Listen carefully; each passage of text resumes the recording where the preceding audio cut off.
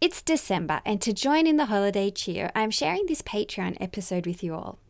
If you'd like to go to Patreon/The Violin Chronicles, you'll find extra episodes like this one and others. I would also like to just thank some new Patreons because you guys are making this podcast happen. So a very big thank you to Joanna G, Martin P, Sarah P, and Lil. Well, it's Christmas, and as I know, a lot of you listening are in the Northern Hemisphere tucking down for a cold winter. But here it's hot. It was 42 degrees on the weekend. That's 107 degrees Fahrenheit. But don't worry, that has not stopped us in Australia from having Santas at risk of heat exhaustion in furry outfits and the spraying of fake snow in windows. It's all a bit of theatre and spectacle. And let's face it, a bit of denial that we're not in the Northern Hemisphere. I went to a dance concert on Sunday and it snowed. It was foam snow, but it was still snow, okay? And now on the subject of spectacle, here is the story of a good one that involves kings, queens, ballet, and Amati violins. So do enjoy this episode of the Queen's Ballet. Welcome to my first ever Patreon episode. And if you're listening to this, I'd like to say a big thank you for supporting the podcast by becoming a Patreon member. And without further ado, here it is.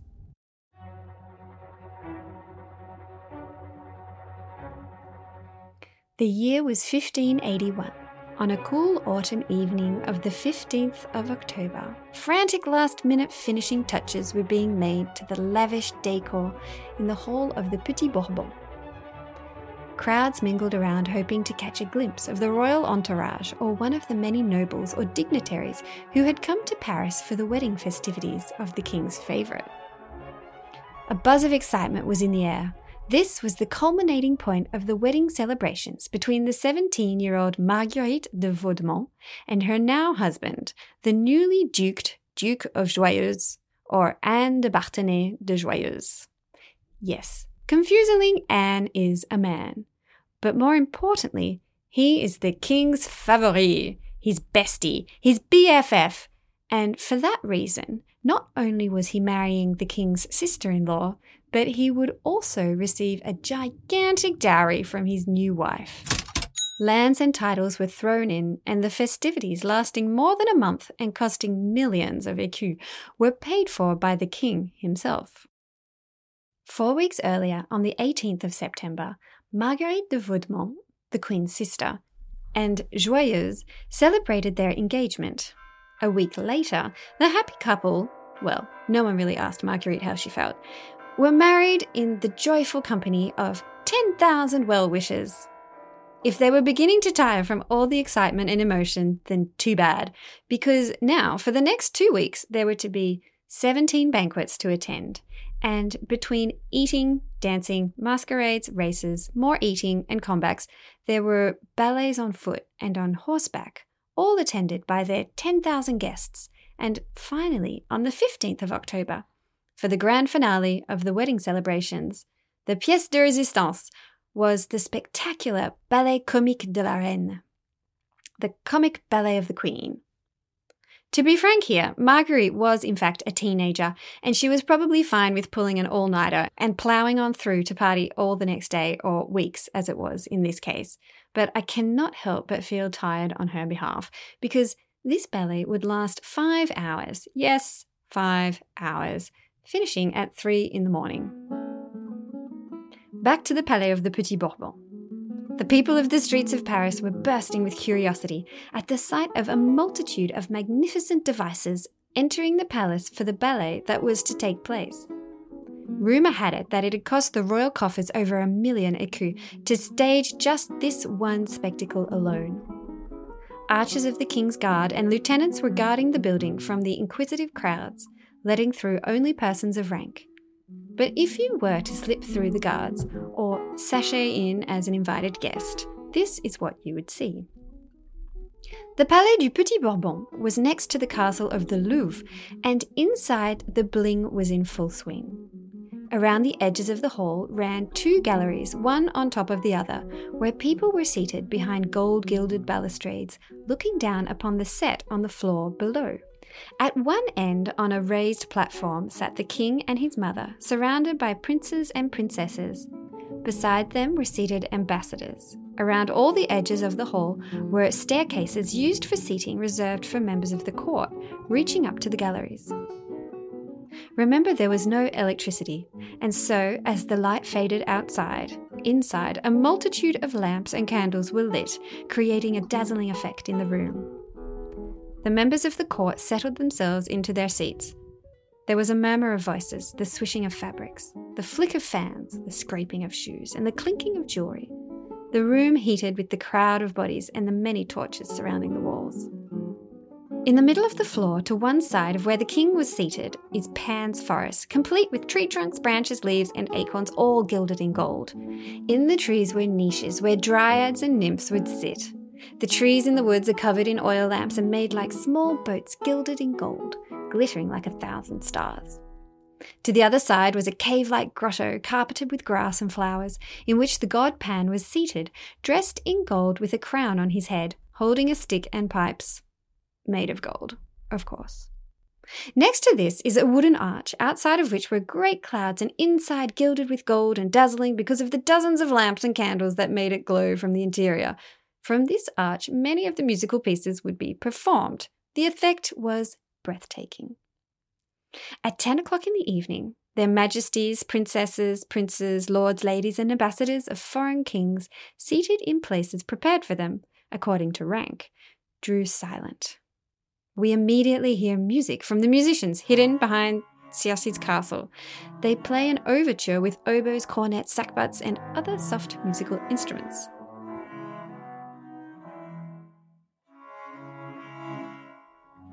One of the court gentlemen, dressed in silver cloth, his clothes covered in gemstones and pearls, has escaped from the clutches of Xiaxi and has been transformed into a lion. He takes from his pocket a handkerchief wrought with gold, with which he wipes his face, and then, approaching the king to warn him of the nefarious plans of Xiaxi, she wants to stop the gods from bringing the golden age to the kingdom of France. In rolls an enormous gold and silver three-tiered gilded fountain, because why not, with members of the court on shiny seats. Among them are 12 naiads, who include the queen and many of her ladies-in-waiting, singing a chorus. Playing the lyre, the lute, the harp, and the flute, they sing a 5-part chorus. They are accompanied by Gérard de Beaulieu, one of the musical composers of the ballet, and his wife, who are also seated on this fountain, playing instruments and singing. The ladies were dressed in silver fabrics with small tufts of gold and silk. Their heads were adorned with small triangles covered with diamonds, rubies, pearls, and other exquisite and precious gems. This may sound like overkill at the moment, but the French court had to show the foreigners that they were loaded and not to mess with them. At this point, 10 violinists, we could assume they are playing on Amati's violins, dressed in white satin and aigrette feathers, enter, and the naiads and the tritons dance a ballet. They have to get out of the fountain first. I'm sure they managed to do this with grace and aplomb, avoiding any naked flame. This is an OH&S nightmare. So the 10 violins begin to play the first entry of the ballet.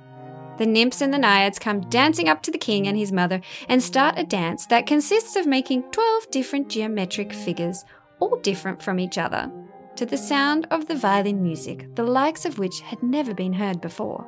It was all very metaphorical and symbolic. As the dancers moved into shape formations, triangles represent justice, 3 overlapping circles, the truth, a square within a square, virtuous design, and 3 concentric circles was perfect truth. This dance was danced by 24 dancers, 12 naiads and 12 pages. Even though this is a ballet, traditional shoes were not yet used and the costumes were formal gowns. The ballet continues. Xiaxi freezes everyone with her magic and takes them prisoner. The ballet goes on for 5 hours with dozens of characters being taken prisoner and fighting valiantly to be released. Xiaxi trying to create disorder, and all of this done with incredible set design and over-the-top costumes, music, and singing throughout. After roping in multiple gods to help out and characters being kidnapped back and forth, Xiaxi finally cracks, loses her power, and can only admit her inferiority next to the King of France. In the ballet's finale, all the captives are set free, the gods and dryads and satyrs unite forces to attack her castle. Circe has to bow down and swear her allegiance to the King of France, admitting that she was wrong and that he is almighty. Not bad for King Henry's ego.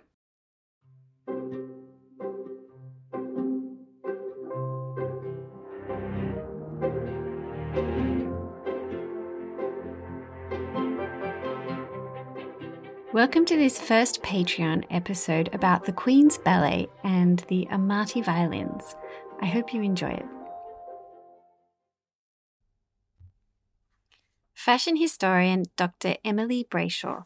These are, so important they're central to these events, like the music and costume are equally as important.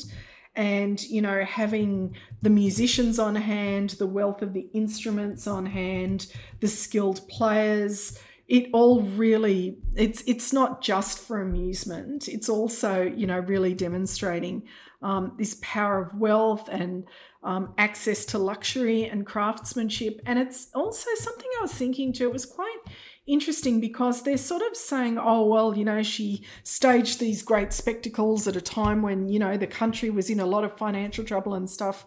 But what she's also doing is creating work for artists, for craftsmen, for weavers, for instrument makers, for tanners who are, getting the gut for strings, and the farmers who are using like the leathers and the wools to make the costumes, forestry industry for the wood for these instruments, all of these things. So she's actually trying to support the economy in a lot of the ways too, through these new creations of arts, textiles, and even though a lot of these the instruments are made in Italy, but there's also evidence of like a lot of the textiles coming from France. So she's supporting the French textile industries as well. It's like when the government starts injecting money during a financial crisis. It is. Even down to in her, the French ball Ballet Comique de la Reine, we see one scene, there's this magnificent fountain at the top with like a whole bunch of people on the next layer and then the musicians underneath, all of these different layers and the construction of that. We've got carpentry. One of the costumes from that is, we think of these so-called sirens, sort of like mermaids with double tails. So we've even got wire workers who are also being used in fashion too of the era. So if you think of like the collars, those huge ruffs, they'd be supported by a device called a Psychopaths, which was like moulded wire. And so you've got skilled wire makers as well, and people with these kind of skills too, all coming together to create these incredible technical spectacles. Wow. Yeah, I feel like the fashion had all these, it was even more complex than today. It would draw on more... they had a lot of structures in their clothing. Did. Yeah, they did.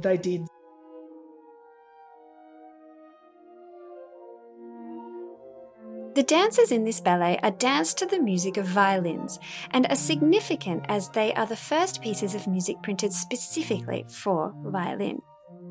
The king had to impress upon the court and all the important guests who had been invited the power and might of the French monarchy. This would once again show that they had no money problems. Everything was hunky-dory. And to celebrate the wedding, of course.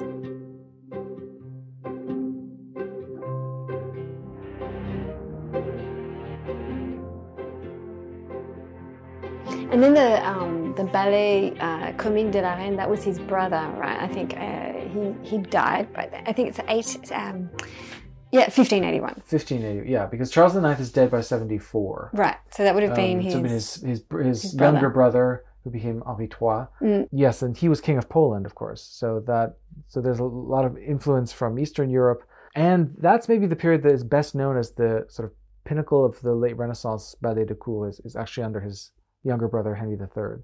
Dr. John Gagné.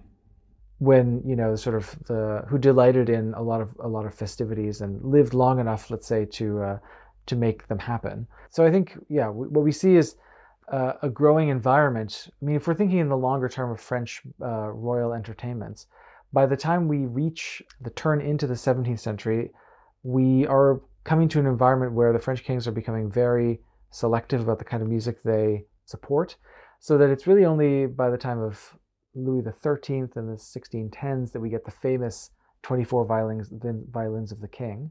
But in the decades before, this is the seminary environment where the kings are building a sense of what kind of sound they like, what kind of musicians they like to have around, what kind of forces they like to have in terms of musical equipment.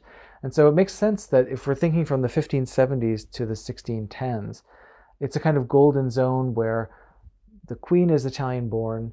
She has a lot of connections to Italy. A lot of the courtiers are traveling back and forth, and composers doing the same thing.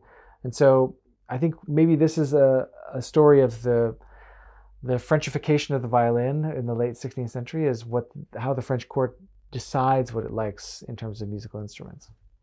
The Ballet Comique de la Reine was Henry III, as his best friend, called Anne de Barthenay. I think there was a guy called Anne. Yeah. And he was getting married to the king's wife's sister. Does that make sense? His wife's sister. So he's getting his best friend to marry his sister-in-law. Circle, right. And that's when he, I don't know if it's him or if it's Catherine that gets the Balthazar, the Beaujolais, to do this ballet, to organise the ballet. Yes. Yeah, there were a whole series of prints in the dance. It's interesting because it's like this ballet, but they're on the floor. They're on the Petit Bourbon, mm-hmm. and it's like a hall, and then the spectators are sort of on the side looking down on them, and so the idea is you'd make these like shapes and figures, and that was the ballet. And they were the courtiers, and they'd have these like incredible dresses, and they'd have these like triangles and circles and squares on their heads in like diamonds and rubies, and so the whole the way you looked at it was different. So it would be people making shapes, and you'd be looking down on them. It's like almost like synchronized swimming. Yes, I mean, it's interesting because the poet Ronsard, who is with Charles IX, this is before what you're describing. It's seemingly one of the first. He testifies to one of the first attempts to do this kind of ballet in the 1570s. So even before. And the word that Isabelle Is pulls out of his testimony is bizarre, because he says the women got up and they formed a kind of military flank like a battalion. And then they began to move in bizarre formations with bizarre movements. So clearly Ronsard is struck by the strangeness of this geometric approach to dance, maybe for the reasons you just described, that it's seen from 360 degrees from unusual angles, because the Petit Bourbon was pretty tight actually as a hall. So there are people kind of up the walls. So maybe part of the story of the development of this kind of, I like to think of it in terms of the way he describes it as like a military formation, that they're sort of tightly packed and that they then, move in these geometric forms. He says it went on for, I think, about an hour or something, which also impresses us for this particular dance of the women, which, is a long time to be doing that kind of precise choreography. Yeah, the key is that for Ronsard in the 1570s, it was so new that he was struggling for words to describe it. So maybe by the 1580s, they're already sort of elaborating the form. They're trying to build, And then they talk about ballets on horseback. Right. Because you're like, what? And you're thinking of a ballet today, and they're like, how on earth are they doing this with a horse? But it makes, if they're doing these geometrical formations and this, they're getting all the horses lined up, and then they're doing squares and shape, and they're like, that was the ballet, equestrian ballet. Absolutely. And if anyone's been to Vienna and the Felsenreitschule there, where they still do that kind of, horses trotting in concentric circles but in opposite directions. They create all kinds of visual effects that are very stunning and unusual. Plus, just to say the obvious, you have to imagine this with all the trappings that would have been, horses would have been equipped with, feathers and damasks and all bells and that kind of thing. So I imagine it's pretty spectacular in terms of equestrian ballets. It's using larger animals than humans, and it's even more impressive. And then the question becomes, actually, if there's music played alongside, you need larger forces, right, to be able to accompany a spectacle of that size. So maybe the equestrian ballet, if it's accompanied by music, also is a reason to push for larger forces to make sure that sounds reach the limits of the room you're in or the space you're in, because it probably wasn't even rooms necessarily.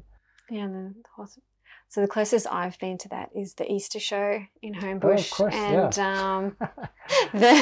the Utes doing a ballet of it's exactly the same. And the motorbike, the dirt bikes. It's very, very close to Renaissance Italy. Yeah, it's France. equestrian ballet, just reimagined. Oh God. And then, so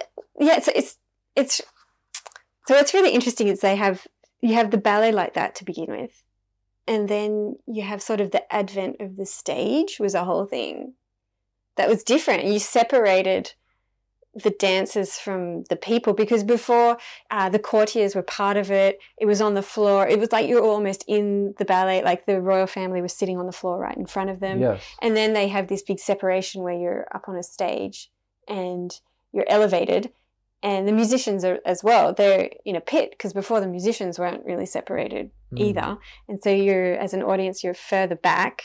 So that happens a bit later on for ballet. And then all of a sudden you've got someone in front of you, and to just wear normal clothes and shoes, you couldn't see their feet if their feet were standing normally straight on. Like the way you just stand normally straight on, you wouldn't see what their feet were doing. And so then they had to turn their feet out, and that's the turnout of the leg in dancing. And that's where you get those. It's first position in ballet. You have your legs, your feet sticking out. 90 or 45 degrees. Yeah. Mm-hmm. And then, and that's where you get all these, like the first position, second position is you just step out. Third is when you come in and put your heel against your toe. And then fourth is when you put your foot forward from there. But you see that in royal portraits, they're always standing in a particular ballet position. So after I did that, I looked, and there's, like Louis XIV, he loves standing like this, that's fourth position. Right. And it's the same for fencing. They have the same positions. Maybe the one just additional thing to add here is to recommend the fascinating work of the musicologist Kate Van Orden, who wrote a book about war and music in Renaissance France. And it's all about the intersection of the necessity of learning how to master your body for both war and sort of like the pleasure of dance. And that often military drills in Renaissance France were dance drills of a sort, and accompanied by musical instruments or drums, that kind of thing. Van Orden has shown the way in which the development of ballet and the development of, let's say, battalion technologies were really intertwined, and that they were mutually reinforcing, right? That if you know how to hold your body straight as a warrior, this also leads to a certain elegance of deportment in courtly life, and that these things have to help each other, so that you're strong, you have a strong core with good limbs. That helps on the battlefield, but it also makes you particularly elegant in the court. And positions of standing, the way you master the sword, where you put your sword, all those things, it's easy to forget that so many of the people at the court were also full-time warriors. Decreasingly so, let's say, over the 17th century. But in the 16th century, the French nobility is still largely a warrior nobility. And so they are, especially during the religious wars, they are out on the field. And so the development of ballet, I think, also overlaps, at least in terms as that Van Orden has described it, with this cult of training the body, both for beauty and for strength in military and courtly affairs. Yeah, because the guy, the ballet was for the ballet comique d'art, and he would go with his father every summer to kill Protestants for the season, right? And then he'd come back, and it was like the sport. Yeah. So he was like, they were fighting all the time. It's amazing that they just weren't all dead, really, because if you think about, no antibiotics and stuff.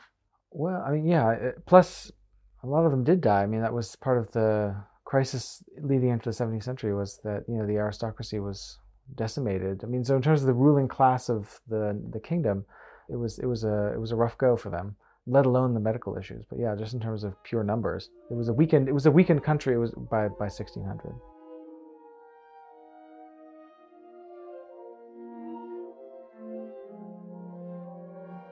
So King Henry III had spent, a king's ransom paying for poets, dancers, musicians, fireworks artists, and clothing for his pages and retinue for this whole spectacle. different types of movement. So if we've got, and it depends like what the techniques are. So we've got like instrument techniques evolving as well, and things as you can talk about like lengths of fingerboards and lack of chin rests and these kind of things, and different bow holds, and also like little gambas, like smaller, all different sizes of gambas that sit on your lap or turn around. And I think it's a big leap, actually. Well, these were like the royalty, but a musician wouldn't be wearing this. Not to that level of opulence, certainly not. But we do know that musicians and ordinary people certainly followed the silhouettes, and there are a lot of innovations in tailoring in these eras as well. So you would definitely, the musicians definitely had versions of these. But yeah, so a musician working in the court would be dressed in a lot more complicated clothing than just a musician. Quite often, yes. And because what would also happen as well, part of the flex of these insanely wealthy people is that, also dress your musicians up. The livery. Yeah, in a way it was. Yeah, definitely. Like their uniform. Definitely. And this would be a little bit different like from their day to day, where it's kind of like, our good old performance blacks that we have today.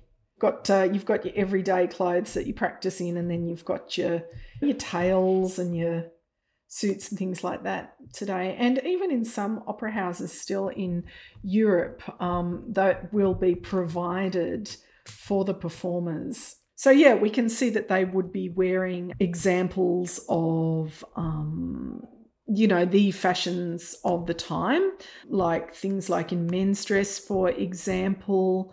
We've got a more sort of slender silhouette for men that's sort of becoming a bit more streamlined. So before that, we've got like those huge shoulders of Philip II and of Henry VIII, and that massive Tudor silhouette, where they're kind of like oblongs on legs, And now sort of things are sort of slimming down for men, but women's clothes are getting bigger and bigger and bigger. They're just puffing out. Yeah, they are. And even things like gigantic ruffs, things like that, ruffs, bodies, which is another name for like stays, corsets, these sorts of things. So down the bottom here, we've got our gamba player and we've got our lute player. And the gamba player is playing one of the big ones, and it's held down very, very low. The arms aren't up high, and same with the lute player as well. It's held down on the lap at this. What angle would you say that is? Yeah, very tight angle. Yeah, very tight angle, and the bow's kind of pointing down almost on a diagonal. So yeah, these are sort of quite interesting. For the ballet, they would be wearing these elaborate costumes. Yeah, definitely. They've got very fashionable style hats you can see there, in this Ballet Comique de la Reine, in this book. So very fashionable dress. He's got like the doublet with the little padded bombasted belly. He's got the separate sleeves. He's got what they call melon hose, which are like really puffed out shorts. And again, this sort of extra fabric would possibly interfere from getting your instrument way up close to you as well. He's got a fashionable hat with a little ostrich feather on it. He's even like, you can see a little pointy beard there, his moustache, and his rough collar too. And our lute player actually looks like he's got some kind of mask on, which is kind of interesting there too. So that gives you an idea as well. He's sitting down because it's quite a large one, but he's also holding his lute at sort of a similar looking angle to the gamba player. So it's on quite a diagonal, and the arms are at a sort of slightly up more, but at a similar angle to the gamba player. So yeah, these are quite remarkable images for us and tell us not partly of the importance, right? So these are very of the instruments as well as how fashionably they were dressed. Here's another lovely image that we can see from that, and it's got the male tritons, they're called, the male mermaids, if you will, the mermen. They've got their big tridents. And again, we've got a gamba player and a lute player, a harp. And what's interesting too, that for them, they've got like the big tails that would have been made from wire, but they don't have anything on the top. They've got sort of the classical style, Greek god beards. They're positioned to look a lot like the Greek god Neptune, the curly hair, the big super buff chests. So we don't know if the musicians themselves were actually that buff, right? We don't know. They're godlike bodies. They really are. Like, they'd give Chris Hemsworth in Thor a run for his money. And, and even one, he's got a little bare bum there. But the genitals at the front are covered with a sort of a modesty layer of what looks like seaweed almost, or perhaps fins. But again, we can see how the gambas being held is the same as the guy who's fully clothed in like the 1580s fashions.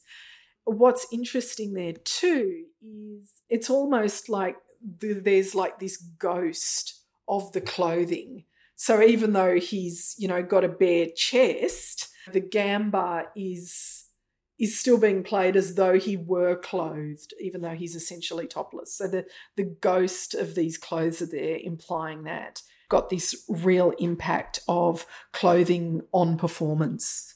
And did the Amatis make gambas? Yes. Yeah, they did. So I mean, it could even well be one of their gambas too. The Andrea Amati, the Amati brothers, made a big range of instruments. In the ballet, Balthazar, the choreographer and producer, one of Catherine de' Medici's guys, explains that there are 3 different types of art forms. They are poetry, music, and staging or scenography. These were outsourced to specialists. You may be saying to yourself, this mixture of music, dance, theatre, costumes, and set design sounds very similar to opera, and you wouldn't be wrong, although opera wasn't really a thing yet. In Italy and France, poets and musicians would meet together in places called academies and think about recreating Greek theatre, incorporating poetry, dance, singing, and set design to create a total art form. This ballet is considered more or less to be the first ballet and is significant because it was the first time that song, dance, recitations, and processions were fused into a single artistic entity. It also became a model for other courts in Europe to follow.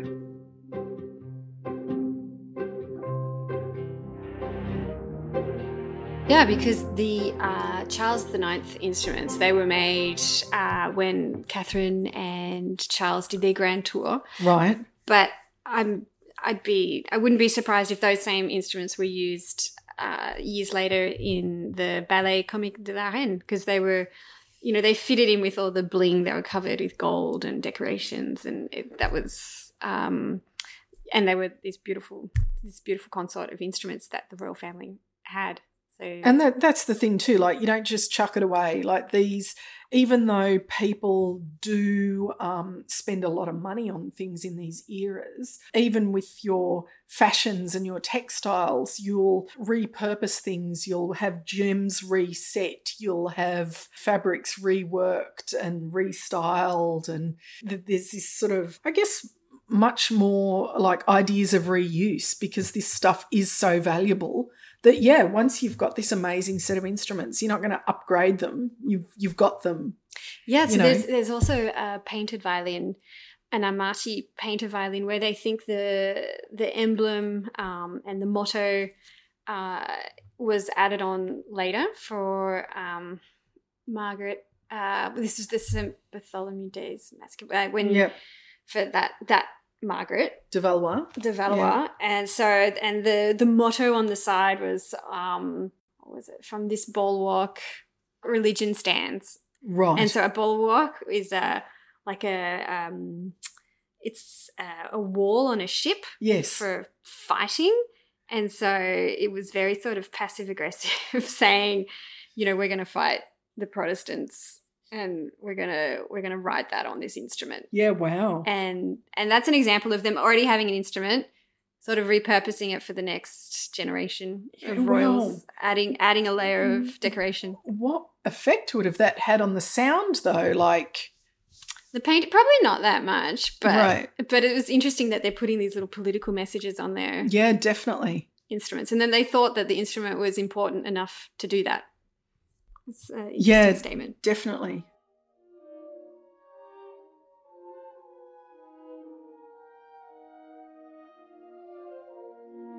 If you thought that these instruments are a bit over the top in the decoration department, to understand the mentality and fashion of the day, we simply have to look at how the rich and trendy dressed, and I think then we can understand the need for all that fanciness on the instruments.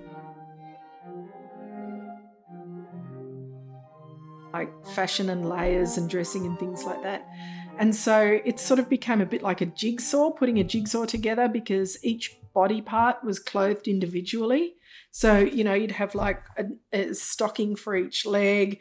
You'd have like a pair of bodies, which would be like two separate stays. You'd have like each of the big sleeves coming on, or the big decorative sleeves, a jacket over the top, these things. So silhouette moved closer to the lines of the body for men, but careful tailoring and padding helped exaggerate masculine areas like the shoulders, the groin and the thighs. And the stomach. Yeah, definitely. The masculine pot belly. Yeah. But like men also loved accessories like earrings, pendants, feathers, embroidery, textiles. It's a real era of opulence as well for men. And was it colourful? Oh, yeah. Yeah, all sorts of different colours, anything that would catch the eye and pull together. And these, techniques, particularly like slashing, lasted a long time. They think that slashing actually came from the German Landsknecht army, who would go over the bodies on the battlefields and take whatever clothes they wanted, because clothing's so expensive. To the victors go the spoils, right? And slashing is a very quick way to make your clothes fit better, but of course it then sort of moves across into becoming very fashionable. So we see a lot of slashing in men's dress. So it goes goes from this is from a corpse to I'm fashionable. Yeah. Wow. And so by the late 16th century as well, like in early 17th century, we've also got the prototype of the three-piece suit now. Right. So we've got this early prototype. So there's a doublet, a jerkin and hose with a cloak or robe over the top. Wow. Good luck playing an instrument with all that. It just seems daunting. Well, I guess that's why they're sort of held out from the body a little bit. Yeah. As we see in the pictures. And it's probably protected them all these years as well, like, because instead of rubbing against the neck or yeah. In 69, northern Italy followed the Spanish fashions. Right. Yeah, because they were like aligned with Spain. So the Gonzagas kind of had more Spanish style of dress. And was that sort of to say, we're with you guys? Yeah. Exactly. Yeah. Right. And so how would that have differed from the Venetians, for example? The Venetians... Because I'm thinking of Brescia, who were part of the Venetians. Yeah, okay. So the Venetians were softer and more relaxed. They didn't have the farthingale skirts or the cone-shaped skirt, so the skirts were just kind of flowing.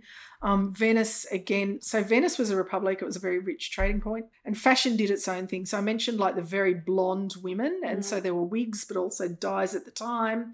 The front section of the bodice was very wide and open, and there was wider shoulders and a lower neck, and this was specifically Venetian, and they were quite proud of it. They would have often a loose outer robe with loops and looser gowns, and these were connections and influences of the dress of the Ottoman Empire, so Turkey or ex-Byzantium, and that came via trade with Venice and the textiles from the east.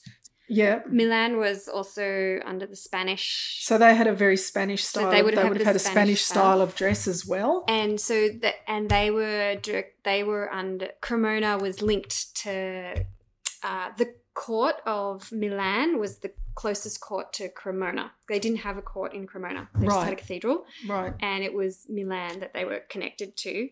So would they have followed that Yeah, Spanish they would style? have those silhouettes. Yeah.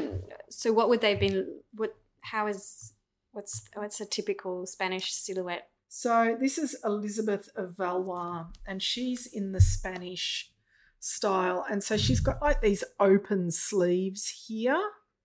Oh, yeah. And her gown is closed all the way down. Like a lot of the time what they would do, so there's the cone-shaped skirts of the Spanish farthingale, but then she's got these open sleeves with another sleeve underneath. Mm-hmm. You can see, and they also tend to hang down there. So these big hanging sleeves. And the gown also closes all the way down the front as well. Catherine de' Medici commissioned some amazing tapestries that give us an insight into court life during the reign of the Valois. Italy and Spain and this band, so that's really important. But also French rule as well versus these other Catholic empires. So she's really solidifying that. That's interesting because the Valois tapestries that you were talking to me about, they're made in the Netherlands, right? So they're Belgian, actually. Oh, Belgian. But what's going on with those, we know now there's been scholarship done on them, which is really interesting.